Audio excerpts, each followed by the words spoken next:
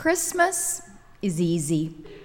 We've all seen a baby, those chubby little thighs, that wrinkled neck, kind of the wobbly head, and those shiny bright eyes, all wrapped up in a blanket. Love is born. It takes no convincing. Easter is hard. Who here has ever seen a person risen from the grave?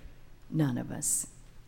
We cannot begin to imagine what a person looks like after rotting in the tomb for 3 days. Life after death? Can we convince ourselves that it's possible? Mark is the first to write the story of that day, and he might have done a better job of convincing us. His story of the first Easter leaves the risen Christ off stage, and we never get to glimpse even the nail prints in his hands. Mark's story is more like a minimalist piece of art, just with some blobs of orange and black and white and green paint and very blurry lines. Mark tells the story of Easter morning much like he tells the story of Jesus, raising a lot more questions for us to ponder instead of wrapping it all up neatly with a bow. Now, on the way to the tomb, the women ask a very practical question: who will roll away the stone for us? And when I first read that, I thought, well, these are typical women, always thinking ahead, planning what will need to happen next, getting everything organized. The details of the tender anointing need to be planned. But then I thought, why didn't they think of this problem sooner, before they packed up the spices and the oil and set out that morning? After all, they had seen the stone rolled shut, locked in the bedrock groove of the cave, and everyone knows it is so much harder to open a stone than to roll it shut. Maybe this question that they raise on the way to the graveyard that morning is kind of a subtle reminder that the strong ones, the men, have run away and hidden in fear. Who will roll away the stone? Only these 3 women dared that morning to venture out to be associated with the one who was crucified by the authorities. When they arrive at the grave, they are stunned to see that the stone has already been rolled away. By whom? I wonder. But the text doesn't say, only that the 3 women stooped down and crept inside the dark cave, and there they found not the one whose death they came to grieve, but instead an empty place with a man dressed in white, maybe an angel, maybe a man, seated there at the right side of Jesus' body, no longer there, but one at the right side where they had been fighting about where to sit, who gets to be on his right. There he is.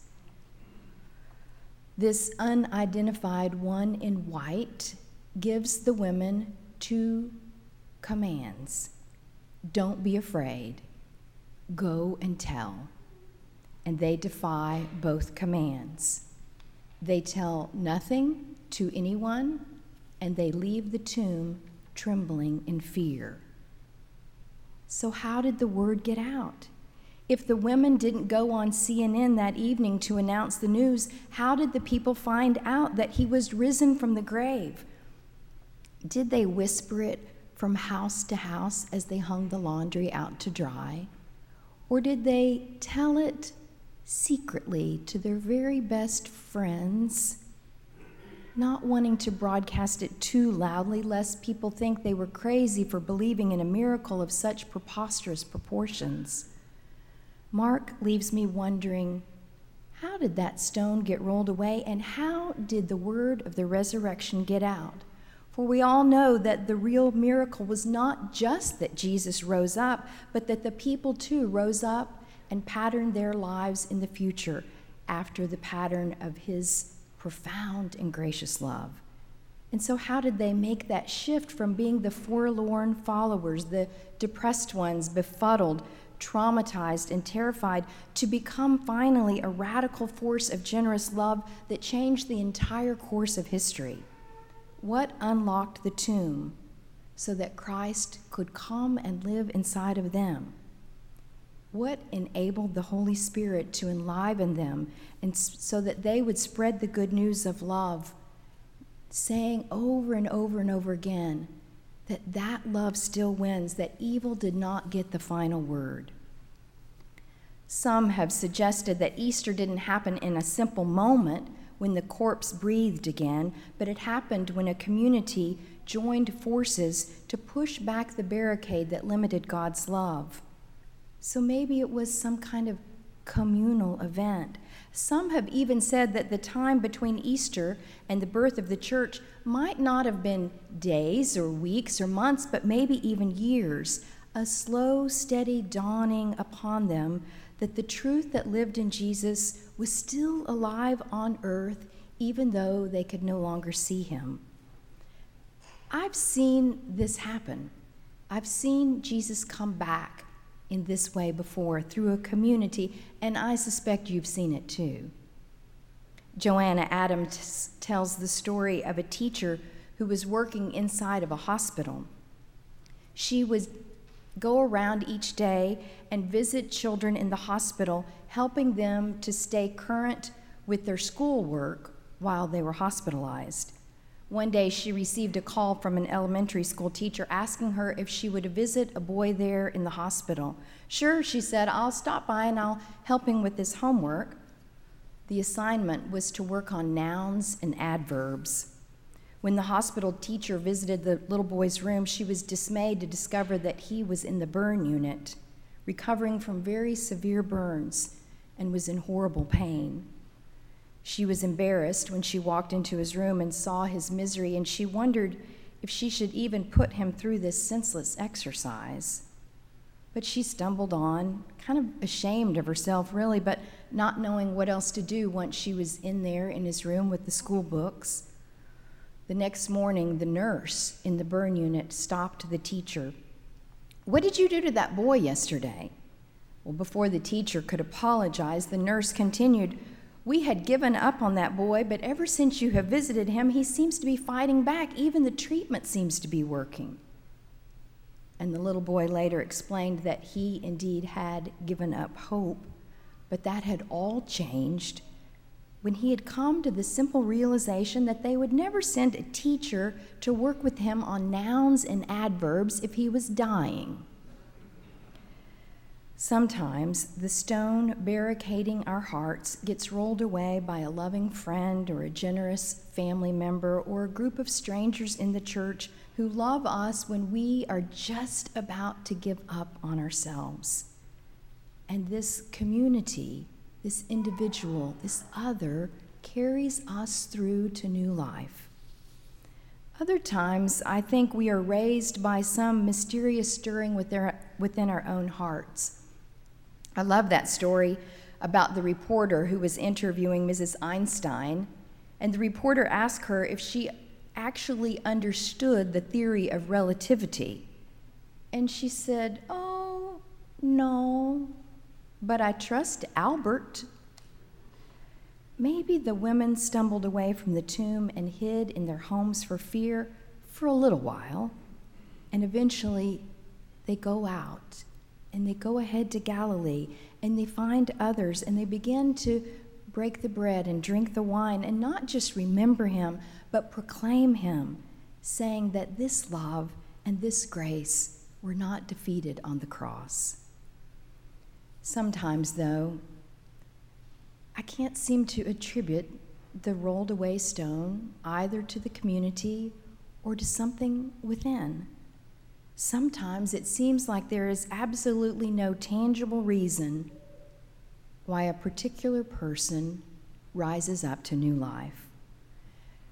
Truly, when I think about the pivotal moments in my own life, I am unable to attribute them either to my own hard work or to another person's strength and wisdom. I simply have no answer for how it happened. I suspect you too have a moment in your life when grace seemed so real that you were absolutely speechless, unable to explain it. One of those moments happened for me 2 years ago. It came to me in a text message. I was on the other side of the world, 11 and a half time zones away. I was unable to sleep because of jet lag, and I was fidgeting with my phone in the middle of the night when I received a text from my son in college who was in Nashville, Tennessee. Connor was born into this church. In fact, he was born between the 9 o'clock and the 10 o'clock services.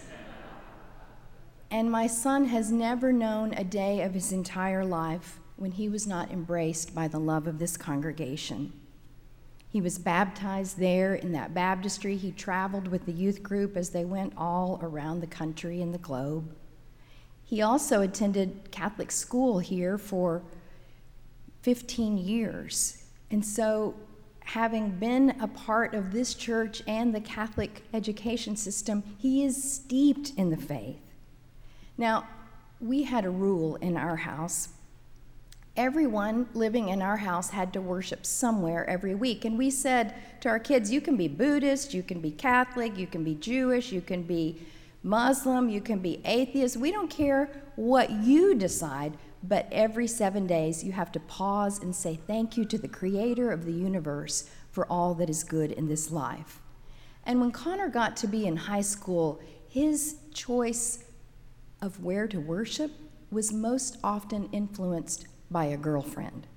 And so he was often found on Sunday evenings at the Catholic Church, worshiping with our Catholic brothers and sisters. But by the time Connor graduated from high school and drove off to college, he professed no belief in God whatsoever. He was so eager to move beyond the confines of a family saturated with ministers, his mother, his father, his grandfather, his uncle. And so 2 years later, I get this text while I'm up in the middle of the night looking at my phone on this little rickety bed in India. And the text says, I went to church today. And I thought maybe he was joking. But it turns out Connor was completely serious. A friend of his, someone he admired, had invited him to church. And in that place, he discovered a side of his own life that was truth and beauty and open to the transforming power of God's eternal love. And what amazed me about that moment was that I, his mother, the minister, had absolutely nothing to do with it. The stone had been rolled away.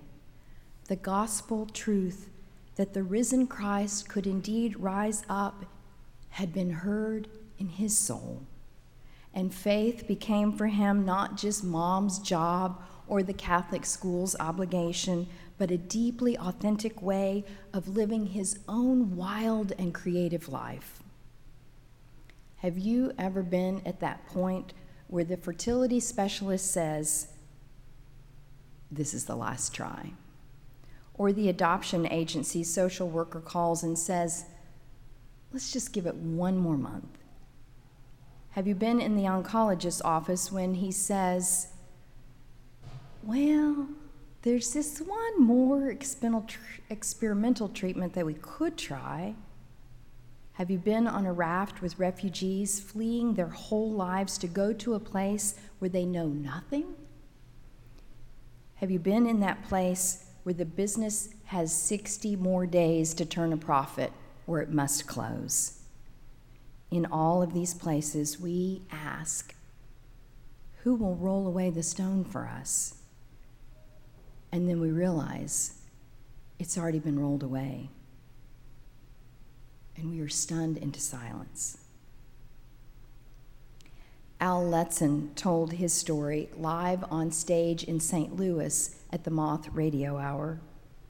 Al was a young playwright who had received a call inviting him to go to Malawi, and he had never heard of Malawi, but he learned that the project was just perfect for him. Al said, you know, Malawi is an African country and I'm African American. And the job, he said, is to write, and I have a background in journalism, and he said the story had these spiritual overtones to it, and he said my dad was a Southern Baptist minister, and I had grown up steeped in the faith, and even though I haven't been to church in a very long time, he said, I'm still kind of church-ish. And so they went to Malawi, and they explored the history and the politics of Malawi so that they could write this play, Al and two other colleagues. And one day, Al said, I've got to see a prison here to talk about how the people were political prisoners and moved into freedom. We'll write that into the play. And so they took Al and his team to the worst prison in Malawi. They said no photos, but Al was allowed to take in his device where he could do an audio recording. And when he walked into the prison, he was overcome because all of the prisoners were young men between the ages of 14 and 20, and they were all the same skin tone as Al. The floors of the prison were nothing like any prison he had seen in the United States. They were clay, and there was excrement in the corner of the room. Al was overcome by the horror. And then this man who said he was a deacon from the church appeared and said, you know, the boys here in the prison have a choir, and they don't ever get to sing. They never have visitors. Would it be okay if they sang for you? And so the prisoners began to sing the traditional call and response music of Malawi, and Al stood there politely and detached, listening, paying attention. And then the second song began to be sung by the choir, and Al began to sway with the music. And on this third song, Al became part of the choir. He began singing words in a language he knew not. He began dancing with ecstatic energy, and he was overcome by such profound emotion that he could only call it the presence of God. And the words that came to him with these overwhelming feelings were the words, "All will be well." When they left the prison, they had a 40-minute drive back to the hotel, and Al wept all the way back to the hotel. He ran up to his hotel room. They were going to do the most important interview next, and he wanted to download the recording from the prison, especially that glorious music, onto his computer so that he could make room for this next interview. But when he got into his hotel room, he was devastated to see that there had been a glitch and none of the time in the prison had been recorded. He went out to his colleagues and he apologized, and his colleagues said to him, "It doesn't matter. We were never meant to have what happened on tape. If we did, we would play it over and over and over again, looking for the precise moment in which God appeared, and we would never find it." Easter, you see, is an unexplainable mystery. I cannot tell you what happened, only that I am absolutely sure that something happened, and it was God's doing.